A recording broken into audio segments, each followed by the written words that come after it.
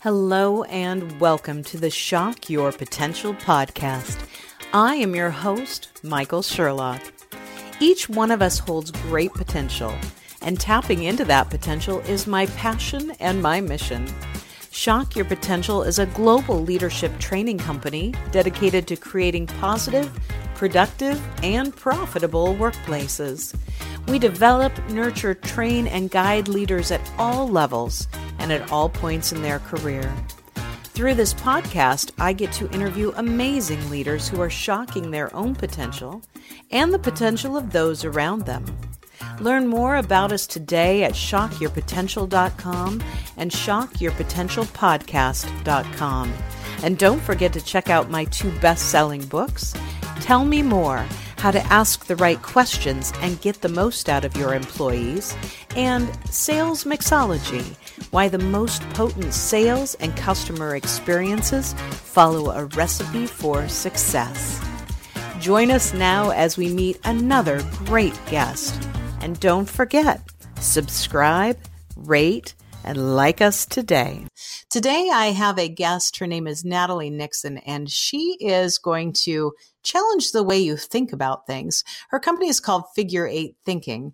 I think you're going to enjoy not only what she has to share with us, but we'll really walk away with some different perspectives on how you view everything that you do every day. So welcome, Natalie. Thank you for joining me today. Thank you, Michael. It's great to be here. This is really fun. I know we've had kind of an initial conversation and there were so many more things that I wanted to ask you, but I selfishly wanted to save this time for, really, being able to share it with the listeners and learning more. So I'll let you give the little bit of the backstory. So tell us a little bit about you and your business and what you do at Figure 8 Thinking. Sure. Well, I am a design strategist and a hybrid thinker. And at Figure 8 Thinking, my goal is always to help my clients optimize creativity. And I've done a lot of thinking about what creativity is. On my website, I have a framework that I developed called the 3I Creativity Framework, where basically the 3 I's that involve the system of creativity, because I believe creativity is a system, are improvisation, intuition, and then insight or impact. I have a background that's a bit loopy. I have a background in fashion and anthropology, or I should say anthropology and fashion. My mom taught us how to sew when we were girls, and I parlayed that into a hat design business in my 20s when I was living in New York City, and then got more formal industry training working in the global sourcing fashion industry. And I studied anthropology in college, and in anthropology, cultural anthropology is something that I literally use every day in my work, and it's informed my work as a design strategist. But I'll stop right there. That's basically what I do. I work at the intersection of creativity and strategy using something called design thinking to help my clients develop more meaningful questions so that they can progress and connect more meaningfully to each other as employees and to their customers. It's such a fantastic concept and topic, especially, and I hate to say this over and over again, but I find myself saying this over again, and you can tell me if you think anything different, is that, as we become more and more addicted to our devices, especially, I see the skill and the art of communication as something that is lacking.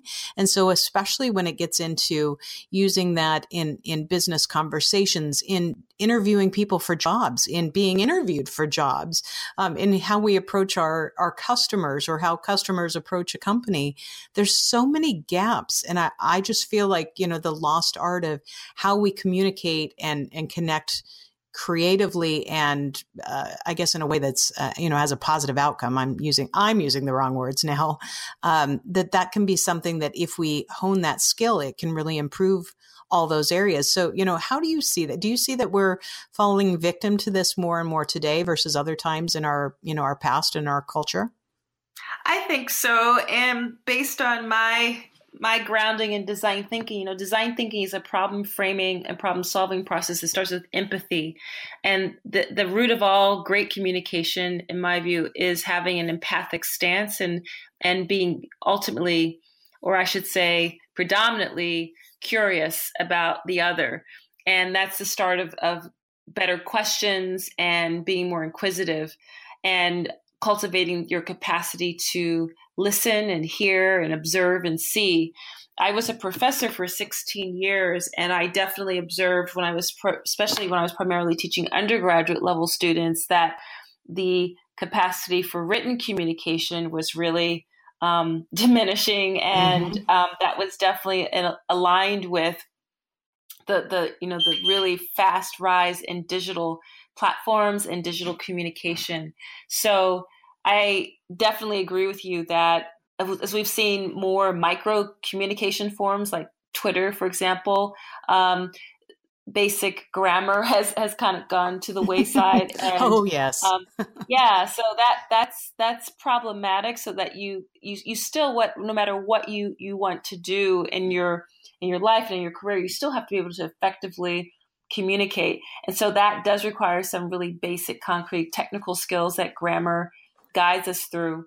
But it also is involved with your capacity to tell a good story.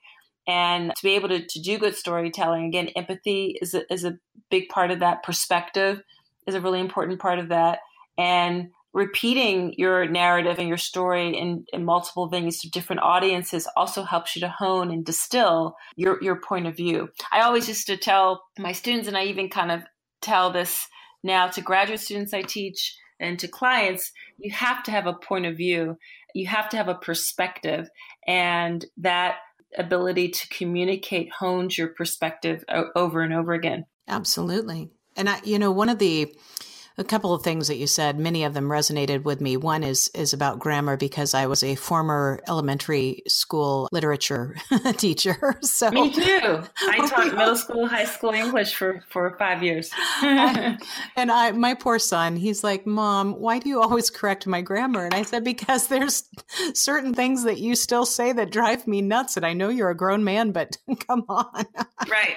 There are rules. Yes. But I also see, one of the reasons that I wrote my first book that is called Tell Me More was really about active listening as a way of communicating more effectively, because so many times, and especially with this whole concept of like the elevator pitch, be able to know your story so you can tell somebody in an elevator, it is so very one-sided, because it's like almost vomiting your information at somebody in a, short amount of time. What do you want to accomplish by that? Is by sharing an elevator pitch, is that going to get somebody to do business with you?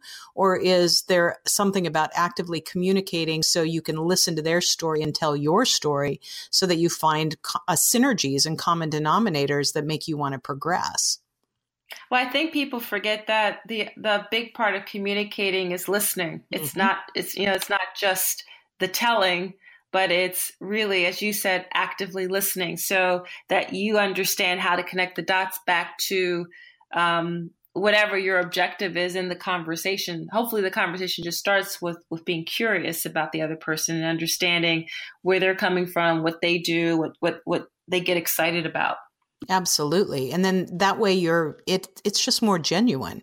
And I think that, as I keep coming back to this, how much we're connected on our devices, and the loss of that human interaction is eroding all of us. And it's, the more that we can think about it, the more that we can talk about it and do something to practice something different, we can regain those skills if we want to, if we choose to. Yes. One of the things I think is cool about some of the digital communication platforms is how it is starting to accentuate the power and value of visual literacy and visual communication. So things like Instagram, I think, are pretty awesome in that way, because we do tend to rely pretty heavily on verbal and text communication, even if we're talking about more traditional forms of essay or novel or written forms, let alone the micro forms of writing like Twitter really emphasizes. But I do get excited about the integration of pictures and visuals for stories, because fundamentally as human beings, we are hardwired to be visual creatures. And that's something that I incorporate a lot into my work, is the power of the doodle and your ability to visually communicate. So I just wanted to also mention that. And that's what I wanted. It's funny that you say that, because I wanted to talk to you about that. As looking through your website, I love your website because your visuals, they're just, and it looked like you did something new to your front page, your homepage. I might have added a couple of other things. Yep. So I noticed that. But one of the things that really jumps out at me as, especially if I look at some of the pictures of the groups, is how much they're doing visually. But will you talk a little bit about the doodling? Because I see that in many different pictures. And first of all, I can't even draw stick people that look like stick people. So what do you do with some of these organizations, and how do you use it for them? And how does that help them to develop and expand themselves? Well, first I have to give a lot of credit to people who I consider colleagues, friends, and great teachers of mine in the area of visualizing ideas. And those two people who come to mind are Dan Roam, who is the author of Back of the Napkin and Blah, Blah, Blah, When Words Aren't Enough. Mm-hmm. And his recent book, Draw to Win, really kind of captures all of his other books if you kind of want a quick study in Dan's technique of visualizing data. But the other person is also Sunny Brown, who's based in Austin, Texas. But I started to integrate this whole concept of show me, don't just tell me, when I founded the Strategic Design MBA program at Jefferson University. So to really compel graduate business students who are coming from tech and healthcare and nonprofit and government to doodle in order to communicate effectively, was at first I had to really ask them to suspend judgment, but ultimately to an alum, it has become really a hallmark of their leadership style and of their ability to negotiate. And so the bottom line is that, if you go to any great presentation, one of the powerful pivot points of the TED Talk phenom is that it really gave a range of people the platform to tell stories visually. And if you notice, not one person gets on a TED stage and shows you a bunch of slides with lots of sentences. There might be a few words, but part of that rationale, part of that reason is that we are hardwired to be visual creatures, going back to the fight-flight response that's based in the hypothalamus base of our brain. So words and text just kind of wash over you and you kind of zone out. But visuals actually connect to us in a much deeper way in our brains, and it helps us to recall information. Additionally, if you can effectively visualize a concept, a transition, a phenomenon through stick figures, arrows, symbols using circles and squares and shading some, and squiggly line arrow versus another, and a frowny stick figure versus a smiley stick figure, and the delta sign and Venn diagrams, you actually are, it's less of a commentary about your ability to draw and much more of a commentary about your capacity for complex abstract thinking.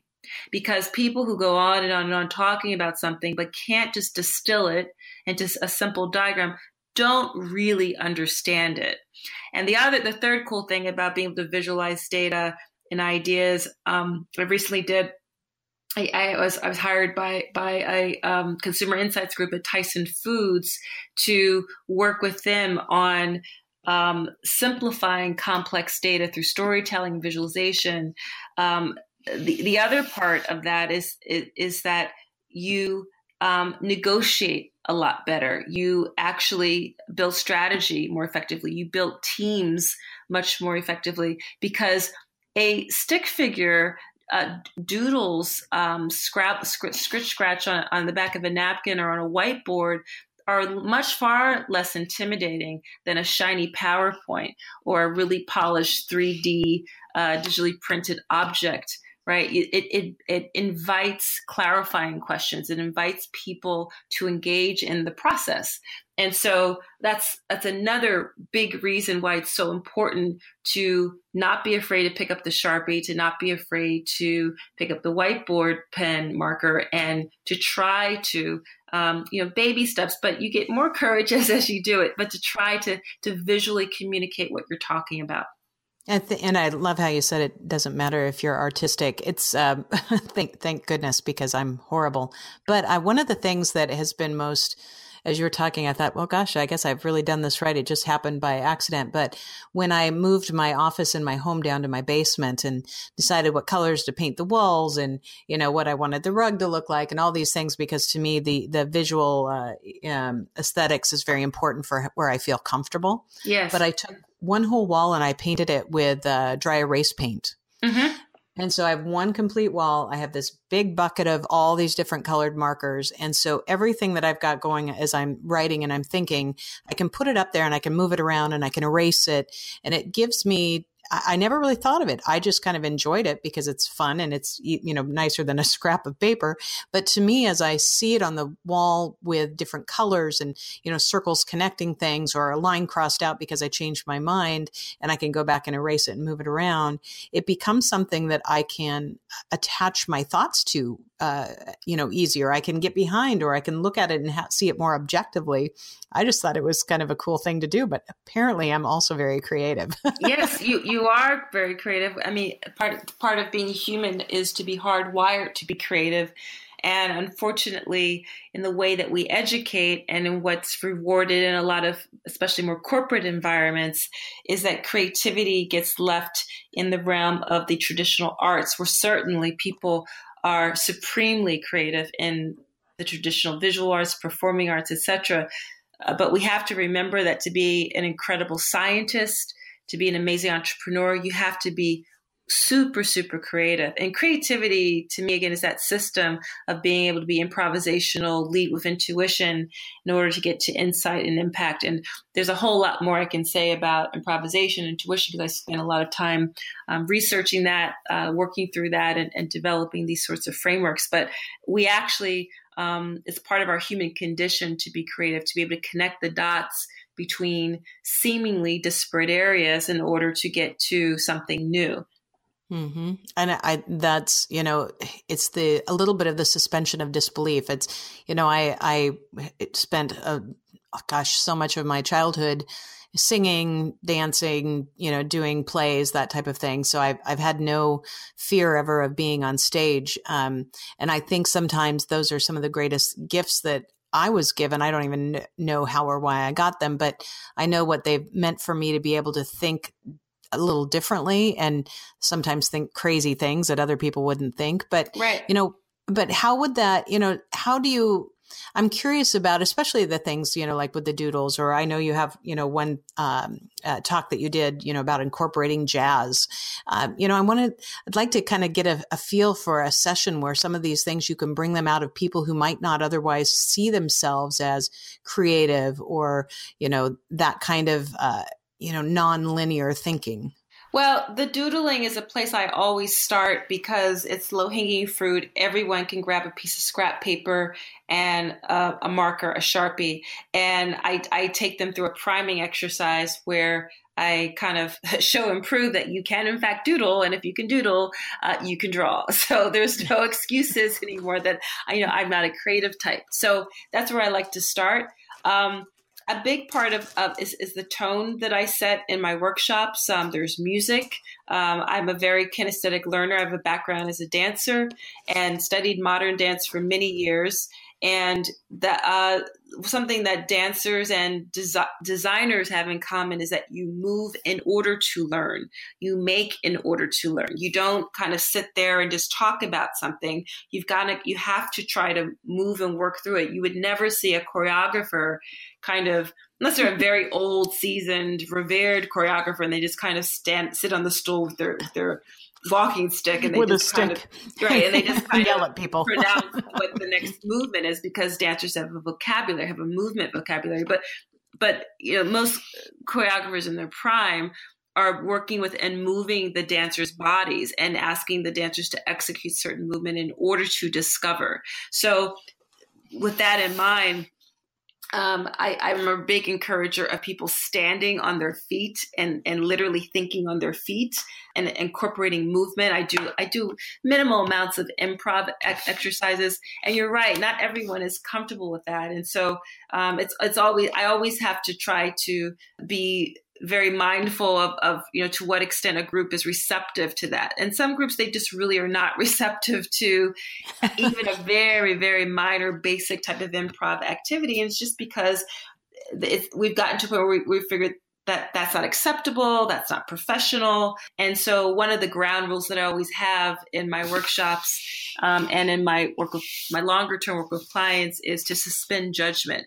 If you decide after this short time with me that you want to shelve something we've done, you can do that. But for the few hours that we work together, just try working through this different process. I'm also a big proponent of walking meetings, and something that I'm starting to do is incorporating cool hunting. So with my background in fashion is really big on scoping out trends, observing weak signals and following the dots about what that might be saying about a broader thing to come. And so organizing kind of like not exactly field trips, but short, they can be really short exercises where people get out of the norm of their offices to just try to observe and look in new ways. And you'd be amazed at what that begins to reveal when you return back to the matter at hand. And I think that, the common theme there is, being able to look at something differently through different eyes. Right. And it's interesting because when I do presentations, most of the time I don't use any slides at all anymore, because I want to force people into a completely different comfort zone. And so many meetings and so many years I spent in, corporate America also, where, you sit in there and everybody sits at the meeting, everybody's got a pen and paper, they're all distracted. Their phones are, right next to them. And, when you really force people to get out of that comfort zone, you see very quickly who's also willing to grow and develop themselves in order to grow and develop a company. That's right. Those that, not everybody has to get up and act goofy, but I'm willing to get up and make fun of myself and act like a, clown on stage to shock people a little bit. But, you don't have to go to the extremes I do. But if you're not willing to, doodle or jump up and down or, at least suspend disbelief for the time that you're there, it does tell you something. And I think that often if you really looked at that under a microscope, you would find it very reflective in the work they do and the impact they have on a company. I suspect the same. I absolutely agree with you. And, not that that's a negative. I mean, I know a lot of people who are very analytical thinkers that, those are things that are really outside their comfort zone and they contribute in many, many different ways. Yes. And my husband always laughs. He's like, I could never do what you do, more power to you. That's not what I want to do. And he has skills and strengths that I will never have, frankly, right. That I don't want to take the time to develop. Right. My husband too, very much more of a planner, and it's a wonderful yin to my yang. No, you're right. Exactly. It's you can't use a hammer for every single construction problem that comes about. But, one of the things that I incorporate is play. And all of us, no matter if we are more analytical planner types or more impromptu daydreamer types, which I would put myself in the latter category, we all learned about our environments and the people around us and ourselves through play. And play is really a method of inquiry. It's a way to experiment. And so still there are ways that even folks who express themselves differently from me can bring play into something. It can be the way they can inject a bit of humor into something and through an observation. It could be in a reference point that they bring up that I would have never thought of. So play to me is a way that I try to get that out of all of us, even if it manifests differently. Yeah. And I think about the very first podcast that I taped with a gentleman named Michael DeHaan, who's the CEO of a company called Sports Zone and Sports Zone Elite.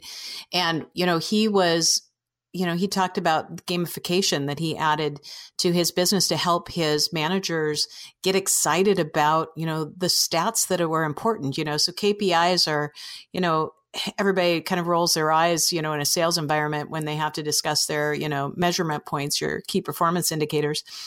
but they're vital to a business to know if you're on track or off. And he found a way to make it a fun game for people. And the effect it had on the business was significant. And since then, I've thought often about, not everything has to make it a game or a contest, but, he really took a challenge that his business was facing and watched what the people were doing around him, because he was watching people during March Madness, or maybe it wasn't March Madness, it was fantasy football. And they were all they were checking their scores and they were all worried about where they were. And he goes, if they're that excited about fantasy football, how do I make them this excited about our business? And it worked for him. And I'm like, that you're, just so brilliant to take that and make it actually relatable to your team, but, really spark something in them that make them want to get invested again at a much higher level. Right. Absolutely. That's a great example. So now I know that you have had quite a career, and then you have just made this decision in the last couple of years to, go out on your own and to speak and work with companies. That's a big leap. What made you have the courage to make that jump from, being a professor and the relative security of that? I know you were still speaking to other groups, but what made you decide to take this leap of faith? Well, I reached a crossroads, and as I said, I was happily teaching in the academic realm, and I'd been doing that for 15 years. When I got to my personal crossroads, I had started Figure Eight Thinking 3 years ago after giving a TEDx Philadelphia talk, and I started getting invited into companies and large nonprofit organizations to give other talks and to give workshops. And finally, my husband said, Nat, this is becoming a thing. You should formalize this. So I did, and that's when I created Figure Eight Thinking, really kind of as a placeholder. I was a very entrepreneurial academic, and my last contribution was to create the Strategic Design MBA program, which integrated design thinking to the way people were learning operations, leadership, branding, finance, etc.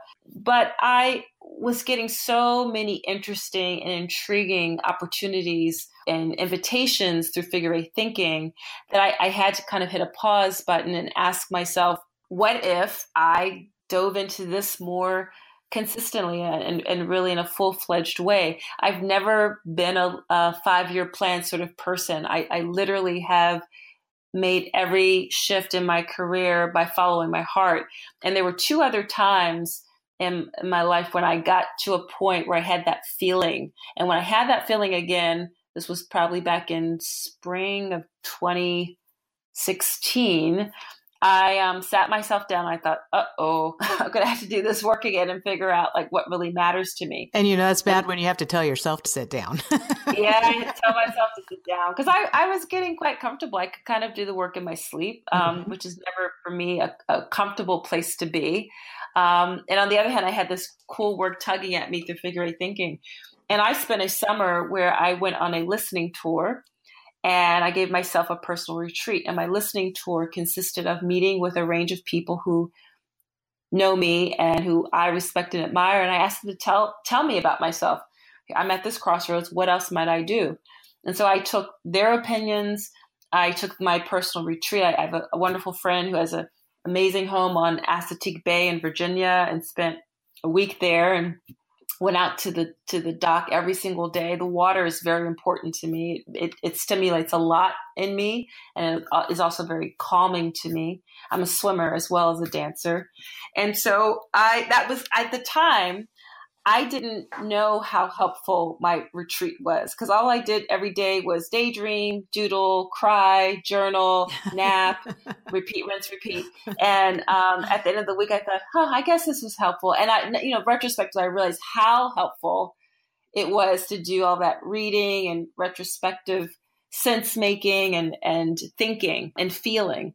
And the first step I made in my shift was I stepped down as director of my program. I never wanted to kind of get into a place of founder syndrome. And then the next thing I did was I decided to step away from academia. I realized I can always go back into academia. And in fact, I still have a toe in academia. So I've been invited to be a guest lecturer at Penn, and I'm also a fellow at the Paris D School. But I realized I'm interested in learning. I was less interested in the business of education anymore. And there were so many other cool ways I could contribute to people's learning on organizational levels as well as individual levels, and start to discover different ways I could have impact. And once I made that commitment to shift, which I will say was 50% terrifying and 50% exhilarating. Yes, but I'll go back to my husband. He was a huge encourager to me to make this leap. Then I haven't looked back. I mean, it really has been so satisfying. I've been so happy in the ways that I'm learning and growing, and all the cool things I get to do, the cool people I'm meeting, the travel that I'm doing, and the ways I'm expanding my base of knowledge and reconverting and recreating the way I have to remix figure out different ways to convert information into knowledge and finally into transformation for people. I love everything you said, because it's how many of us really take that opportunity. And there's a couple of thoughts I have. One is I interviewed, he's now become a good friend, a gentleman, Brian Wagner, and he speaks. He has a company called A Radical Vision, and it's, he talks about the fact that he actually lost his eyesight. Mm-hmm. He's regained it in one eye, but he talks about people's blind spots and what are they blind to about themselves. And he goes through this, how he uses the Joe Harry window to, look at things that you know about yourself and other things about people that they know about you, but you don't know. And just your ability, your desire, the bravery in sitting down with people and saying, tell me about myself. It's not an easy task to, mm-hmm. to listen to that and be able to accept it and embrace it. So, Wow, congratulations to you for that. Thank you. That is, something that I think we can all gain from. I also think about, I have a very good friend, and he listens to all these podcasts, so he'll know when I talk about him. But he has recently retired, and first of all, he's driving his wife crazy, which is hilarious.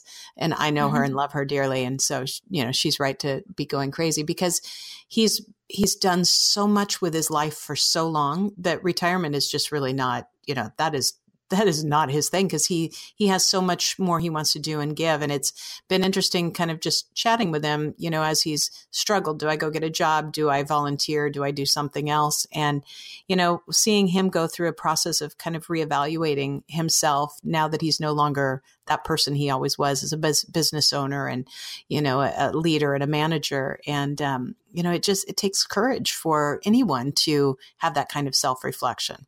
Yes. It does. And we don't pause enough in our society. And really, you have to do these self-imposed pauses to figure out what's next. How am I doing? How am I feeling? And instead of just plowing through. Because I certainly was guilty of that. I was just plugging away, plowing through. And my inner voice kind of interrupted myself. And I'm grateful that I sat myself down and listened to it, even though I was terrified of that voice. I had to listen to it. But that's also, that's the recognition. So let me ask you this then. So it's the poignant question I ask everyone is, knowing what you know now and where you are, what kind of advice would you give to the younger Natalie? Not necessarily a whole bunch younger in years, but, younger in your career, younger in age and wisdom. What would you want her to know that you know now? I think it would just be words of encouragement to keep following your heart. I mean, maybe that sounds too simple, but it's actually for me been pretty profound and something that I've just gotten better at with practice and was sometimes hesitant to do. But I have to actually credit my parents for the original givers of that gift to follow my heart, because when I've shared in different conversations recently that when I was a sophomore in college, I was at a stage, as many college students are, where I had to declare my major. And I called home crying because I didn't know what to do, first world problems, but exactly. I called home crying. And but part of it was just how I was wired. I didn't want to disappoint my parents. They sacrificed a lot for our education. I wanted to make sure I had a job when I graduated. And I'm going on and on and on. And these are in the days when there were two phones in the house, one in the kitchen and one in my parents' bedroom. And they were both on each on a phone. They were exactly. And they finally said, okay, Natalie, what are you interested in? And so I started kind of apologetically talking about these anthropology classes I've been taking and these really cool Africana studies courses where I was learning economics from a different lens and philosophy. And practically at the same time, they said, well, that's what you should study. And I said, come again? Like, what? So you're saying that if I major in anthropology, perhaps a double major in anthropology and Africana studies, that will be okay with you? And they said, yeah. And my mom said, you should study what you love. And my father said, you will have to turn away opportunities. Oh. And the real truth behind that is that when you do what you love, it, first of all, it's actually a much more efficient way to live. Amen. Because how many people wake up, with the midlife crisis and, realize they have to kind of really pause and pivot and regroup, versus people who have the courage to kind of just follow that inner voice, which starts out dimly maybe, and it gets louder and louder the more you pay attention to it. And it's more efficient because when I was in my 20s, I taught myself a lot about personal finance by reading a ton of those types of personal finance books. And one of the big takeaways for me was that it's not how much money you make, it's how much money you keep. And anyone can teach themselves about investing and surround yourself with the smart people who are good in financial planning. So and if you do what you love, no one has to tell you to stay up later, wake up earlier, stay longer. You have this energy about you that literally draws people to you. And as my father had predicted, drew opportunities to me. I have turned away opportunities because it's an energetic universal principle that I'm making up. I don't know the name of this. I like it. But just that, but maybe it's a law of attraction sort of thing where, you get back what you put out. Mm-hmm. So it was such a gift that they gave me over 25 years ago, because it just was this load that lifted off me. And during the whole time I was a full professor, I was a practicing professor. I was an associate professor when I resigned. I always communicated that advice to my students. Anyone who would listen, I would tell them, don't waste your time studying something that you think is practical. Study what you love. First of all, this thing is way too expensive to do otherwise. Absolutely. And second of all, you're not really going to get it. You're not really going to enjoy it. You're not going to maximize and optimize what it could be. So I would just tell my younger self, you're on the right track. Just keep following your heart. Because I got to tell you, there were so many times where I really, especially in my 20s, a little bit in my 30s, but definitely in my 20s and my early 30s, where I really struggled with being what I now own is that I'm a hybrid thinker. But I was always comfortable straddling corporate and nonprofit and creative and strategic. And I always felt like I had to choose. And finally, I just threw my hands up in the air metaphorically, and I just said, this is who I am. I get both. I'm comfortable in both. I actually thrive in multidisciplinary spaces. So that would be the advice I would give to myself, is that you're on the right track. Just keep following your heart. Even if this doesn't make sense to anyone else, exactly. You know it makes sense to you. I love it. Keep on keeping on. I love it. And, that's the thing is, the real message is there partially about trusting yourself and following your heart, but also, opening up to those that love you and care about you and that will tell you the truth, that your parents said, follow your heart, but the people you've also spent the time listening to, to tell you truths about yourself. And, even though your parents told you a wonderful truth, it was still hard for you to hear at first until you could find that way to create that space in your brain and your mind and your soul to say, okay, I can pull that and make that part of me. And that's, I think, the journey for all of us, is to find that place where we found the peace, where we integrate what we want to be, what we want to believe, and how we say, okay, that's who I see in the mirror. Yes. Yeah, I wasn't convinced right away. No, I bet. And it's so funny because all the different things you've said, I'm like, oh, that's me. Oh, that's me. Oh, that's me. We have so many similarities. And I just sent off my DNA sample to Ancestry DNA. And so because I was adopted, I'm thinking there's a possibility we might be related. Who knows? Maybe. You could be my twin sister and we were just separated. Yes, could be. Absolutely. Well, I have so enjoyed talking to you. I could talk to you forever. As we get closer to the end here, what do you want my listeners to leave with, really in terms of your message? And, if you had just a few moments to teach them something more than we've talked about, to leave them with something that they can employ in their lives today, what would that be? I think it would be something that's very top of mind for me right now, which is, will be my second book, which is my Wonder Rigor framework. Because and it's all related to my interest and obsession with creativity and intuitive leadership, and improvisation, which is based in complexity theory, based in something called chaotic systems thinking. But I've built out a way of approaching life and work called Wonder Rigor. And I really got to that by observing the ways that dancer choreographers work and problem solve. And it's really started out with, I was attempting to build a miniature ethnography of intuitive leadership. And I decided to observe DJs, first responders, chefs, and dancer choreographers. And I ended up being able to spend a bit more time with dancer choreographers. But the thing is that our educational system, our work environments reward rigor, reward, discipline and time on task and checklists and tests and those sorts of things. But what you learn from people like dancers and choreographers are really, in my view, systems designers, is that rigor cannot be sustained without wonder. And wonder is daydreaming, it's supposing, it's performing, it's dawdling. And you realize even in the midst of real rigor, and dancers have so much of it because before the physical discipline, it starts with intense mental discipline, practice, time on task, repetition, being told no over and over and over again, i.e. the audition process, and showing up over and over and over again.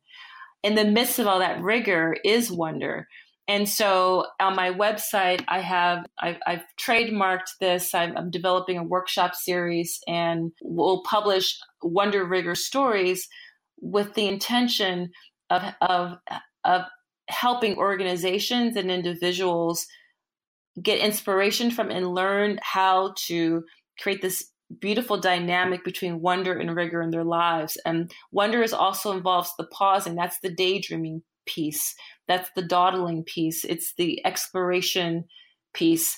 And we've got to bring more wonder into our work. So if you look on my website under the research tab, I developed archetypes for where in our days and our lives and our work habits, there's low wonder and low rigor. I call those folks pirates. those archetypes where there's low rigor but high wonder. That's where people get a little too loosey goosey. I call them provocateurs. And then where there's really intense amounts of rigor but very little wonder, I call those people specialists. Mm-hmm. None of that can be sustained. Really, the golden opportunity is to become what I call a boundary spanner, where there's high wonder and high rigor. And so that's what I would really love to leave people with. And it's something to stay tuned about that I am working on. And I'm also collecting examples of great people to include and organizations to include that do this well, not only in the arts.